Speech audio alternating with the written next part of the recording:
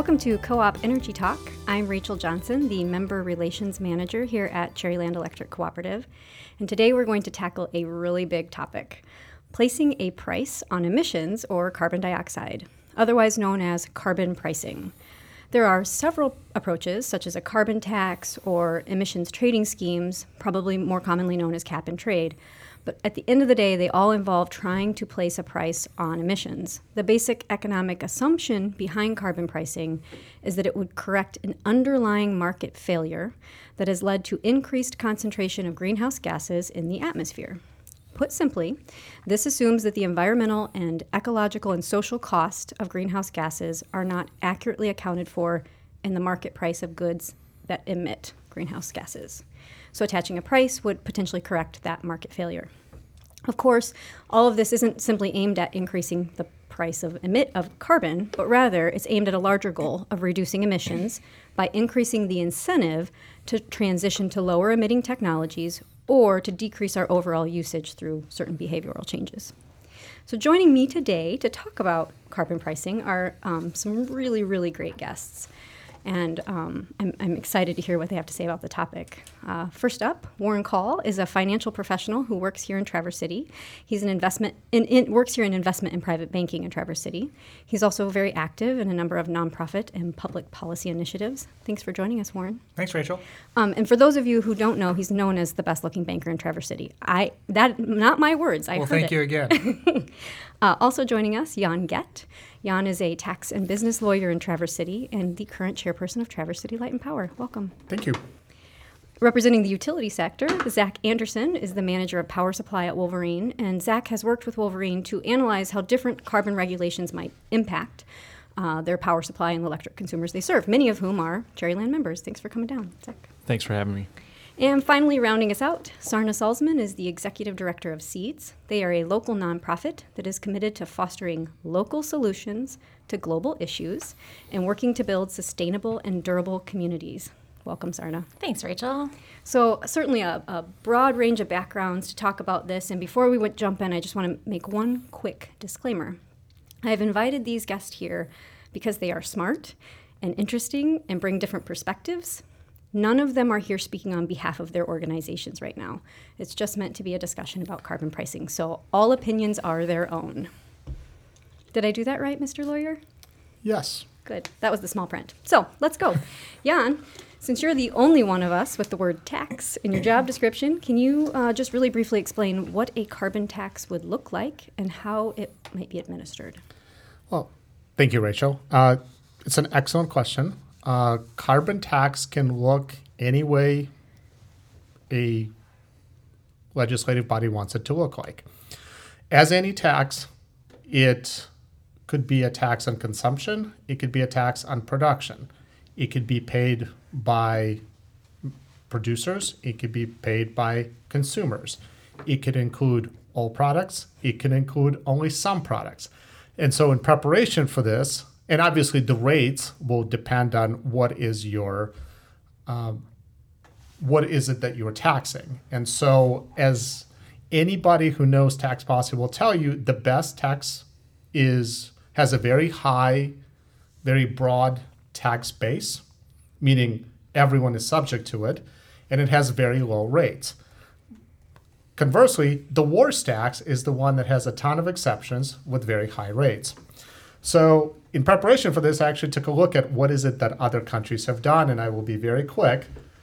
And it ranges from taxing all production or consumption to something as esoteric as, and this is my favorite, Iceland taxes only importers of liquid fossil fuels, period. It does not tax all fuel. It does not tax anybody but the importers of that fuel.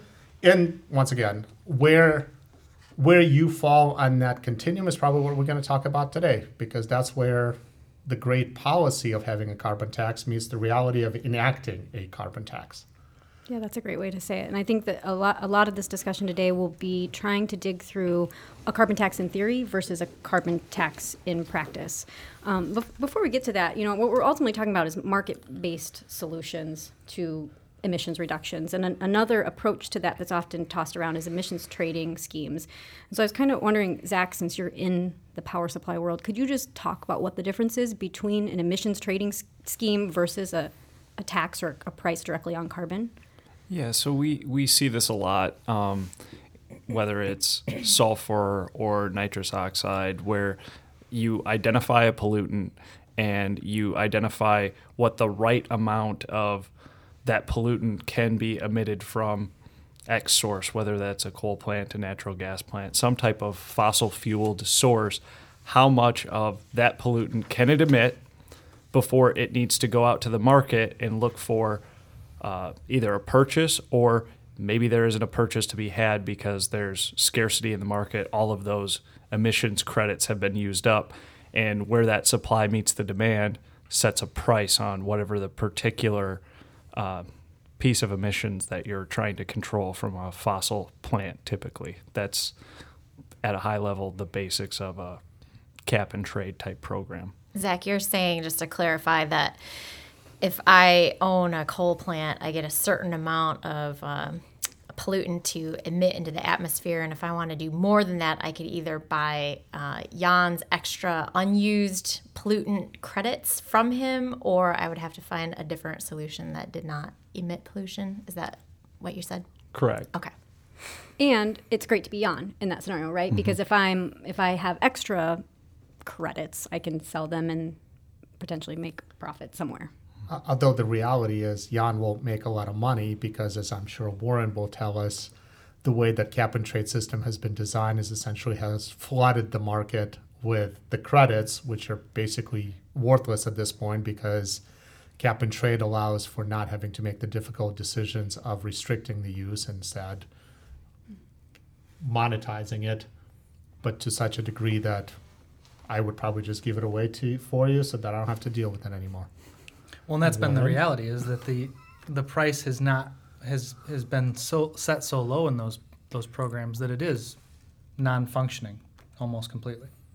Unfortunately, it actually works perversely because you lack the incentive to cut your carbon production, because the price of carbon is set so low.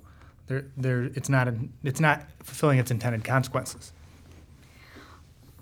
Okay, perhaps all true things, but on the other side of that, one of the advantages of a cap and trade model is it sets clear emissions reduction targets that are, I guess, there's a little bit more certainty about how much we'll see in emissions reductions. Whereas with just adding a price onto carbon through just a straight tax, you don't have the same guarantee of any emissions reductions. Am I right, or does somebody want to dispute that? Well, I think, sure, I spoke longer than you have, so I'll let you go first. Well, I agree that the idea of having emissions targets is great.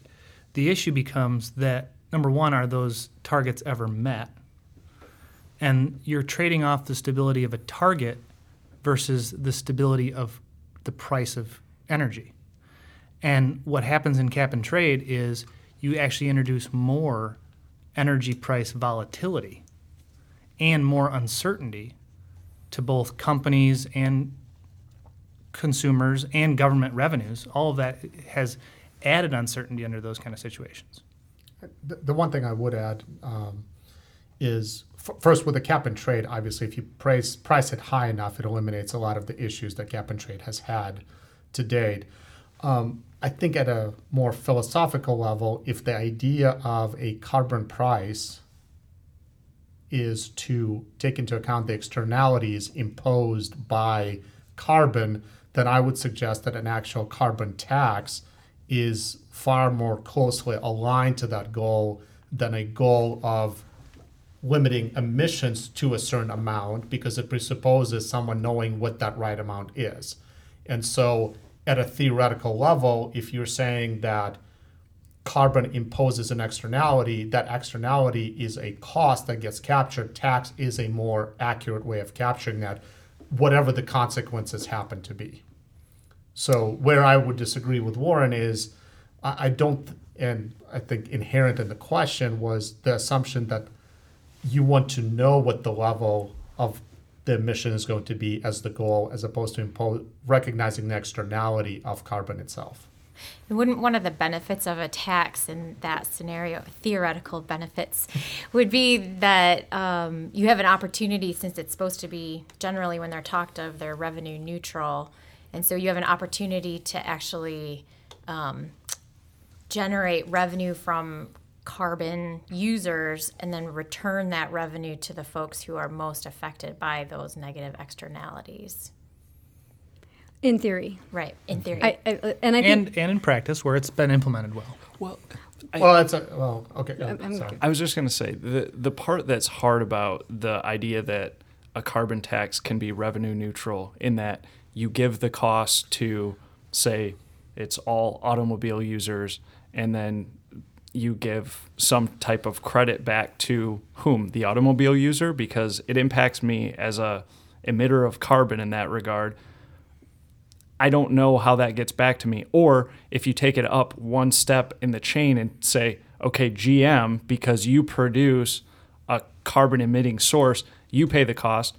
Well, still as the consumer, that cost comes back to me. Whether you give me a tax credit or not, I don't know that it becomes revenue neutral.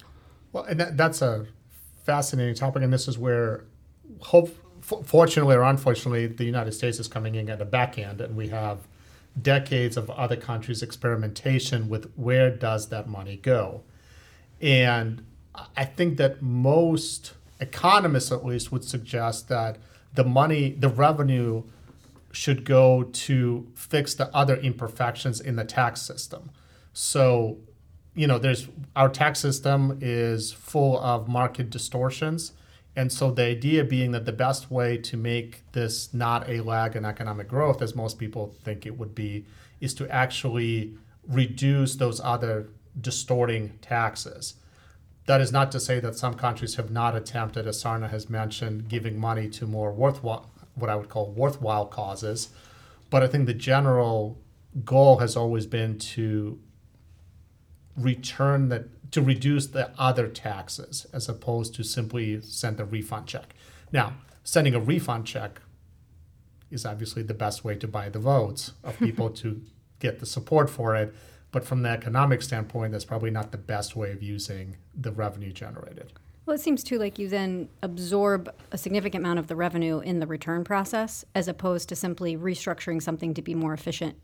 I'm not sure if that makes sense, but like an administrative I've got a bunch of overhead. elves making checks and mailing checks. I have to Right. pay all the elves, kind of a thing, as opposed to simply using that as a restructure. And now I'm going to decrease income tax here, and I have a carbon tax there, and somehow those balance out. But one of the things, and I want to come back to what Sarna said, that I think we have to deal with is, as we place a price on carbon, it has it's going to trickle down into all sorts of goods that we consume, right? And also basic household energy costs. And that does disproportionately impact lower income individuals who expend a larger part of their income on energy and are also have less appetite for an increase in energy costs. So we have to acknowledge that that's going to happen with a carbon tax. Well, and how do you design it to not? Striving to be revenue neutral is where a lot of these plans have gone, and some of them have been successful. But they also, a number of the ones that are successful, strive to reverse that regressive nature of the of the tax by implementing low-income tax rebates.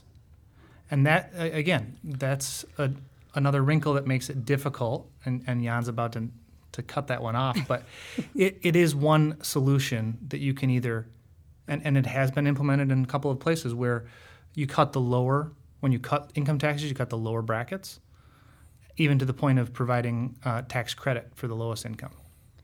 Okay, so now before Jan jumps in, because I do want to hear this, but I was talking to someone else about this the other day, and one of the things we talked about, maybe we're biased, but what about the poor middle income people, right? So, low income people who maybe couldn't, let's say they were in a position of not really being able to afford their energy bill already. Now they just have a larger energy bill that they can't afford, right? Or whatever. But what about, your standard middle class who's not quite paycheck to paycheck, but they also would be, and so, you know what I mean? It's not as simple as saying, well, we're going to do tax credits for low income. Since you both wanted to know what I have to say. Yeah, we do about want it. to know. All right. So One of the reasons why the Internal Revenue Code is as complicated as it is this overwhelming desire by policymakers to use a tax code as a tool of social policy. If your goal is to eliminate the externalities associated with carbon, that's what you do. If you want to mitigate the social impact of that, you don't do it through the tax code. You give people a basic income or you give them a rebate, but it is a horrible idea, and I cannot stress that strongly enough, to try to complicate a tax scheme to accommodate social goals like the one you outlined. It is a worthwhile goal, and I don't want to diminish the significance of the impact of carbon tax on low income or poor middle class income families. But the tax code is not an appropriate place to address those issues. The problem is that we as a society have always used the tax code for that purpose, but that is what gives tax lawyers a bad name. It's the legislative efforts to use the tax code as a tool of social policy, as opposed to purely a means of raising revenue from the population. Zach, you look like you have something you want to say. There's a lot of things I want to say. Well, I think just the elephant in the room to me in all of this, to get at whether you're talking about the middle class or this idea of a carbon tax and how to make it effective, is you have to have a price that is so punitive that it fundamentally changes behavior. That's the bottom line, because the only way you see reduction is the price has to be high enough to change the behavior that you no longer desire. And so you have to come at it in a way that fully admits that up front, to say, we are asking Americans, whether you use electricity, whether you drive a car, to do for the majority. It has to impact the masses. The 1% that don't care still don't care because they can afford to do what they want anyway, right?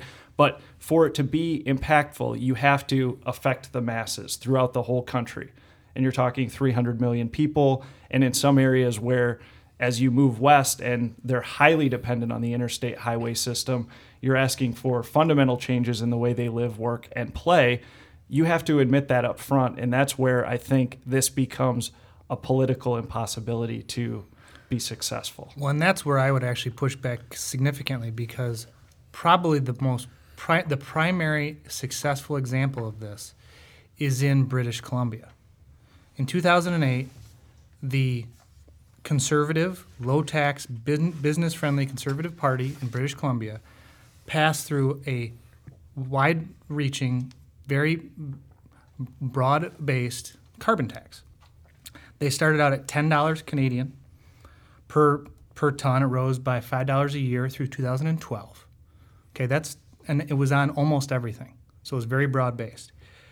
They used those proceeds to cut income taxes. Now the lowest levels in Canada, by the way, which Canada is still higher than the United States, but British Columbia is now the lowest in Canada. They cut the bottom two brackets and instituted a low income tax credit, which again does create wrinkles, but that's one solution. They cut corporate taxes. Now corporate taxes are the lowest in North America, some of the lowest in North America. The fuel consumption dropped by 16% in British Columbia, while across Canada it rose by 3%. Emissions through various industries were reduced by 5 to 15%. So it's so far doing all the things that we wanted it to do. At the same time, the British Columbian economy kept pace with Canada and actually outpaced its neighbors. So it didn't have a negative economic impact. The Conservatives won re-election on the backs of passing this, even though the Liberal Party opposed it and wanted to end it. So the Conservatives won and now have, I think it was like only 32% of the population now opposes the tax, which it started out about 50% opposed it when it was implemented. So clearly the voters seem to see some benefit to it. Can I just... But one more important thing is big business actually is one of the strongest supporters of it. They don't want to see it go higher. They don't want to see the price go up above 30, which is where it is now. But they support it, and they support it because they think it's the most efficient, most market-friendly solution out there.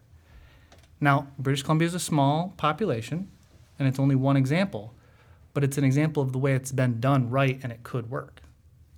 So, and I want to respond to both of you, but first to Warren. British Columbia, I have heard referred to as California of Canada. And so the fact that British Columbia and its business community are liberal enough to be open-minded about it is simply a reflection of the reality that most business people of certain leanings, including, I think, two of us and anybody who reads The Economist magazine since 1990 has been a proponent of a carbon tax. Those people aren't the people that I think Zach is concerned about in the middle of the country, be it Alberta in Canada or our flyover states, who are not quite as open-minded about the idea of a carbon tax. And so, yes, I agree. I think there's going to be a very difficult push to have a national consensus on something like a carbon tax. I do think that it would be probably a rather expensive one. I do think that people will be pounding their chest, but I would look to people like Sarna and her friends to be pounding their chest and saying, this is for the future. Well, and what's interesting is it's also the nuclear industry that should be pounding its chest and demanding a carbon price of some kind. And they seem like they've been remarkably silent, even when the circumstances would make it an opportune time to push it. So it is interesting, and it is, politics always trumps policy. And that's definitely why we're still talking about it in theoretical terms, I think, too. And I think one of the biggest industries that we haven't really talked about, we talked about our price of driving and our cost of our electricity and gas, but the cement, anything that has to do with cement is going to be severely impacted by a carbon tax, and that really cuts across a lot of different lines and boundaries, and that is the road structure itself. And so thinking really clearly about who needs to be won over in order to implement such a tax, and then how could you have a simple solution without overcomplicating it through politics and eating away at the simplicity of a good equation and not having it turn into another income tax situation where we've just got a bazillion loopholes and need to hire lawyers in order to understand how to pay the government to do what it does. Well, first you hire lawyers to tell you how not to pay, then you hire lawyers to Right. defend you against not paying. Which has clearly been one of the challenges in other countries that have carbon taxes, regardless of their level of success. That a lot of times the tax is happening at a higher level than at the base level consumer, right? So it's at the utility level, the manufacturing level, et cetera. Those are industries that tend to have a lot of money to invest in figuring out how to lessen their tax burden. And so you find a lot of people opting out of it. I mean, that's the Norway situation. So Norway had a carbon tax before anyone else had a carbon tax. And their it's not been all that successful in terms of emissions reductions because most of the high emitters have figured out ways to not be bound by that tax or to work outside that tax, right? I think so, and probably the simplest loophole that Norway created was it exempted anyone who would comply with the European ETS. Mm-hmm. And that's, and surprisingly to a tax lawyer, why a country would create a carbon tax which is more expensive than an ETS, but then exempt anyone from a carbon tax if they comply with the ETS is beyond my understanding. It's sort of like when people advocate in the United States the idea that, well, we're going to have a simplified income tax and you can choose which one you're going to do. Well, if you're going to create a simplified tax return, but you give people a choice of which one they're going to do, guess what they're going to do? They're going to do both, and then they're going to calculate which one is better. Right. They're never going to choose the one where they pay more. Right. Yeah. So so that I think is probably the most fundamental failure of the Norwegian model is it allows people to opt out of the more punitive tax into a far more kind tax. And of course, they will take the opportunity. I don't think it requires a tax lawyer to give that advice. So speaking of opting out, one of the things that I have been thinking a lot about in thinking about this topic is if the United States were to move towards some sort of a carbon tax, and that's not necessarily happening globally, aren't we just setting ourselves up for a situation where our manufacturers who might see the pressure from that are simply going to relocate their manufacturing and take those jobs with them to, say, India, where they don't have a carbon tax, energy costs are lower, labor costs are lower, and so I just kind of want to hear you guys' thoughts on that. What would be the economic impact in terms of businesses voting with their feet? It's the fundamental problem of you can do a lot of great things locally. I can recycle, I can drive an efficient vehicle, I can do all of these great things. But then when you really think about it in the global context, I don't make a big impact. And that's always going to be the struggle in something like carbon, that it is a global problem. And so long as there isn't a global solution, it will continue to be a global problem. And that's where it gets really, really difficult. It's great to have ideals. It's great to have principles. It's great to try and solve these problems to the best you can control, because local control is usually the best control, and it's the only thing you can control.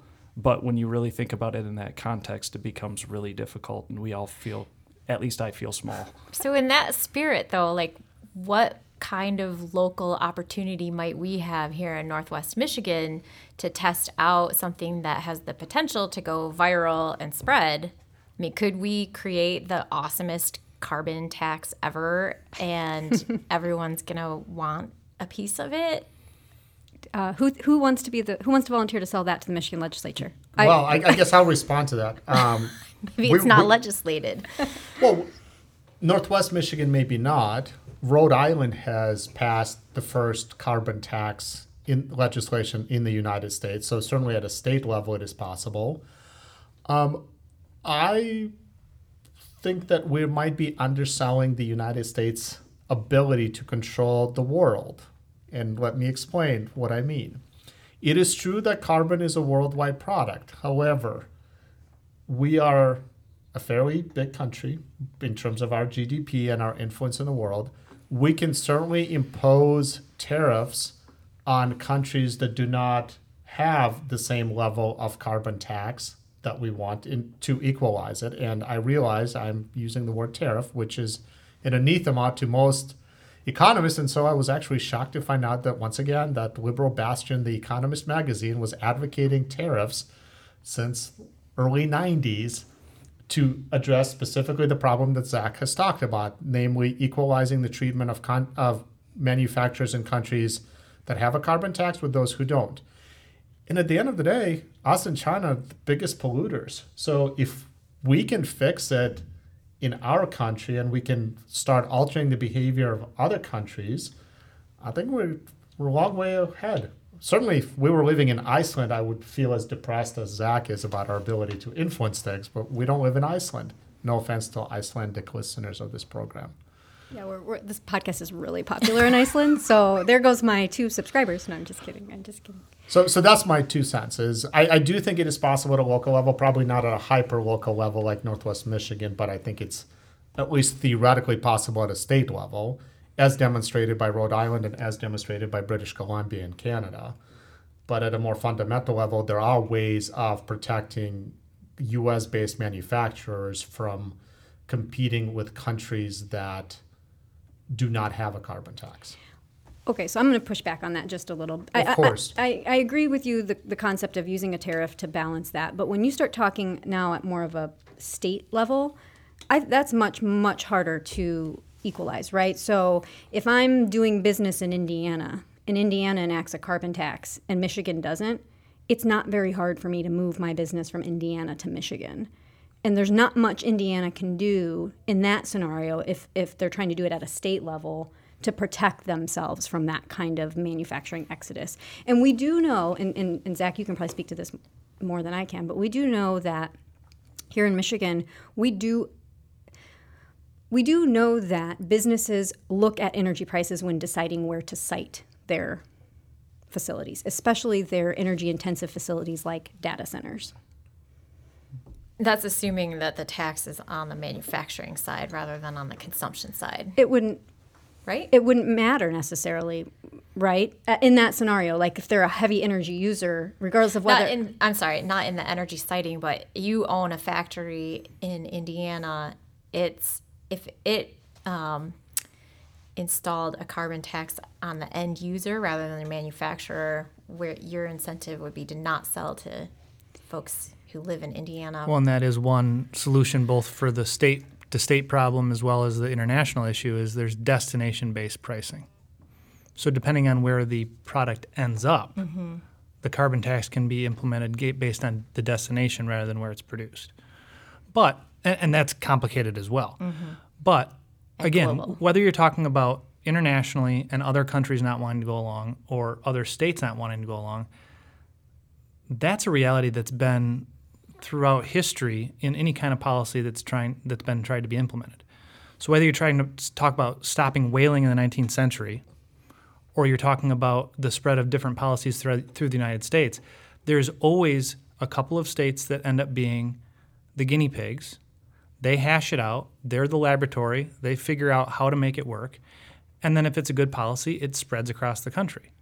Or we then use our bully pulpit to spread it across the world, like we have with some other things, which, again, going back to Jan's point, we've got the economic weight to force some of these things if we want to. So another thought experiment, again, since in this realm of climate and United States impact, we seem to have strong mayors rather than strong governors or federal legislators. Is there some way that mayors could do? I mean, is there something? I'm getting back to the hyperlocal, and that's where my perspective is coming from anyway. But is there some method for doing some kind of hyperlocal policy that has a similar impact? Well, and this is where I will tread carefully because I'm aware of perceived conflicts between Light and Power and the city commission, at least in Traverse City, driven in large part by me. I think that when you're talking about hyperlocal, you're really talking more about just making a political statement. You can make any political statement you want, but to me, it's sort of like when people want to put solar on their roofs, as opposed to large scale. Yeah, Rachel's just horrified by this, but solar on someone's residential property is a political statement. It literally makes no difference to the fundamental issue at hand. It doesn't stop you from making a political statement. And so, yes, at a local level, you can certainly invoke some kind of a penalty or some kind of a tax for heavy carbon fuels. But I think the reason I was suggesting a state level rather than a local level is, I mean, we only do have 50 states, right? Last time I checked, sorry. We are a big manufacturing state, so, we're kind of an important state, I'd like to think. We are a swing state in most elections. So that might work. And now that I've got the mic, when Rachel pushed back at me for the idea of, well, everyone is going to flee the state, this is where I would say, while suboptimal, it would be an opportunity to use the revenue generated from the carbon tax to, for example, reduce their other corporate income taxes. At the end of the day, the decision is a financial one, and the state makes a qualitative decision. Is it willing to lower the income taxes for a energy producer if that energy producer cleans up their act, no pun intended? They can make that decision. It's not an ideal way to do it, once again, because you're starting to tinker with it, but it is a way to address this issue at a state level if we're not doing it at a national level. So, and I want to just stop a second and summarize where we're at because we don't have a ton more time. But before I do that, I have to clarify. When Jan said I was horrified when he started talking about rooftop solar, I am not horrified by rooftop solar. I was simply horrified by my comments simply about it. concerned about the direction the conversation was going right now. So just for all of our listeners out there, all two now no longer in Iceland. What I keep hearing though is the way that we set up a carbon tax, there is a lot at stake in that in terms of its ability to successfully mitigate some of the potential economic pitfalls and also achieve or accomplish anything. In other words, it can't be. That's where it gets hard to sell. I think the easy sell is, it's simple. We're going to put a tax on carbon. We're going to send you a check. It will be revenue neutral. No one will be hurt, and it will all work. But it's not quite that simple. In fact, we've identified all of these different complexities in the structure that would impact whether it's works at all, and also whether it's devastating to the economy or a potential boon to the economy.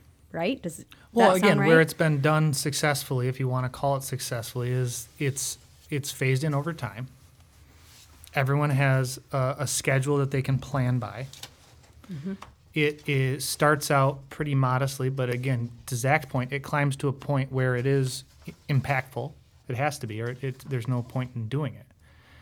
So there are ways to implement it, and again, where it's been, in my opinion, done successfully, it's corresponding, or it's done at the same time as lowering other broad-based taxes, income taxes, specifically corporate taxes as well. You'd have to tie all that together, and you'd have to do it in such a way that there was very little room to game the system or cheat the system or ask for special dispensation for this, that, or the other industry, because that is the biggest thing. Going back to the British Columbia example, it is the cement makers that are the most unhappy. The business community in general is in favor of it, but it's the cement makers that are really the ones that fought it from the beginning and still don't like it. So you are going to have some losers in the situation. You have to kind of be honest about that and upfront about it too. Cement is going to be more expensive. Roads are going to be more expensive if we do this. Are you willing, as a population, to accept that trade-off? And that's a conversation you have to have. Yeah, and I want to ask Zach you a specific question, just given who we think our listeners are. What would be so we talked about the impact on manufacturing, consumers, et cetera. What would be the impact on utility planning and utilities of a carbon tax? And how does that compare to other ways of regulating? So I think, my opinion, a carbon tax in that way is far superior to anything else we're looking at. When you talk about clean power plan or cap and trade or anything else that we could do from a policy perspective, if you want to see the problem, you identify the problem to be carbon, you want to address the problem, a carbon tax is the way to do that, to allow for certainty in planning, understanding where we're going, what we need to do. And it's a lot less complex. I mean, we've talked about how complex it is, but then you move to other regulations that are out there that are meant to accomplish similar things. It's actually far less complex than those. So from purely that perspective, it is the superior option, but it's politically very, very difficult. And I guess the one thing I would add is, once again, questioning the premise of the question. I think a carbon tax is a very elegant and simple solution. It is very easy. Oh, I'm sorry. Were you going to use the word elegant? Okay. We read the same publications clearly. This would be Warren and I. I think the complexity is purely a function of trying to pass it through the legislative process. Now, one question I frankly have is how much of the complexity is imagined as opposed to is actually there. It is very easy for someone in the legislature to pound their chest and say, my constituents will never go for it. There's literally probably no basis for saying that. It's just we're saying that. We're then altering public policy based on our perception of what our constituents would say. But from the design standpoint, the design is very simple. You pick a price, which I think Warren has in his notes what the price would be, so I won't steal his thunder. But you pick a price and you impose it. And I actually think that people are not going to care as much as everyone else thinks that they will. Oh, and this, wow. Which I think history bears out to a degree, right? Like you start with a lot of pushback, and then where these have gone in, there's far less pushback over time. Is that Well, who true? does the tax benefit? And that's the big question, is not so much the taxation part of it, but then what happens to that revenue that's generated. And is that the stickier part? But that's then? a part of the design too, right? It has to be. Yeah. Well, but that's what, once again, you go back to the basic, you're not inventing a tax from scratch. There's a basic principle in taxation, which is what we started with. Namely, you want to have as broad a base as you can possibly have because that allows for rates as low as it possibly can. So if, for example, you decide that you want to take care of low-income people, well, then you start shrinking your base. Well, now your cement manufacturers have to pay a higher price. If you don't start making the exemptions, your rates will always be the lowest. That's just a cardinal rule. And so the political opposition is far more diffused if you're not picking winners and losers from the get-go. The problem is when the legislators decide that they're going to pick winners and losers, thereby generating somebody who really cares about not being a loser and starts lobbying for not being a loser. No? And it can be easily manipulated by various special interests, Yep. that whole process. Yeah. Only if you allow it to. Yes, correct. Do we have and a we tax? all know nothing that goes to legislators is ever impacted by special interests. I was just and gonna ask if that's there's my anything. that's my struggle. That's just my skepticism of how the system works. And there are a lot of simple policies, but I'll start with the two words we're talking about: carbon. That's really politically difficult, and tax, which is also really politically difficult. I agree with you, Jan. It's very simple in theory. And if it were able to sail through with a simple structure that says there's a price, I would 100% agree that it could work. Where I struggle is as soon as people start to get eyes on it, and it's always implemented by people, and it's implemented by government, and this is big government, it gets really, really messy. Which is one of the reasons why you might want to go to a state level. Because I don't think we want to go to a state level. I really don't. A lot of successful policies, again, that's how they're formed. They go through the laboratory of the states, and you get also known as laboratories of freedom. Well, you get 20 different variations on a policy, and it ends up you eventually get some acceptance. You get some consensus about moving forward with a nationwide policy. Well, It's happened in a number of ways, a number of policies. We experiment on California all the time. Yeah. Or they experiment on They themselves. experiment on themselves. And- Yeah. I Let's mean, have and them I do guess it, maybe yeah. this is going to be a lead into our next podcast because Rachel's already going to probably book us for the next podcast. But I think that the true elephant in the room is the denial of climate change and human causes of climate change. So we're not really arguing in a carbon tax about whether or not we should have a $25 per ton of CO2 emissions. We're arguing about in the halls of power about the very concept of a carbon tax. And I think once that battle is won, if it is won, the idea of a carbon tax becomes far more tolerable. And I think that when people are opposing the carbon tax in the legislature, they're really fighting a different battle. Because if you truly believe that carbon imposes the externality that people who support it believe it imposes, it's not a difficult question. The reason it becomes a difficult question is because half of the politicians can pound their chest and say, I'm a skeptic. okay. But only 25% of the population is a skeptic. And this very well may be a preview of a future podcast topic, and it's actually good timing because we're just right about out of time right now. Does anybody have any final words other than that? It's what it sounds like. We see a lot of potential with a carbon tax, but we also recognize there's a lot of things that would have to happen before we're going to see that come to fruition. Yeah, I thought, Jan, you were going to say the elephant in the room was our capacity for good governance. And if we could solve that, we probably wouldn't need a carbon tax anyway. That is also its own podcast. So we've now planned out the next several podcasts. Anybody else have any other podcast ideas for the future? I'm good.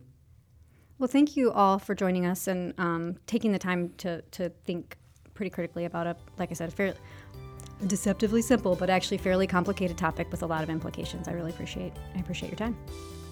Thanks, Rachel. Thank you. Thanks, Ed.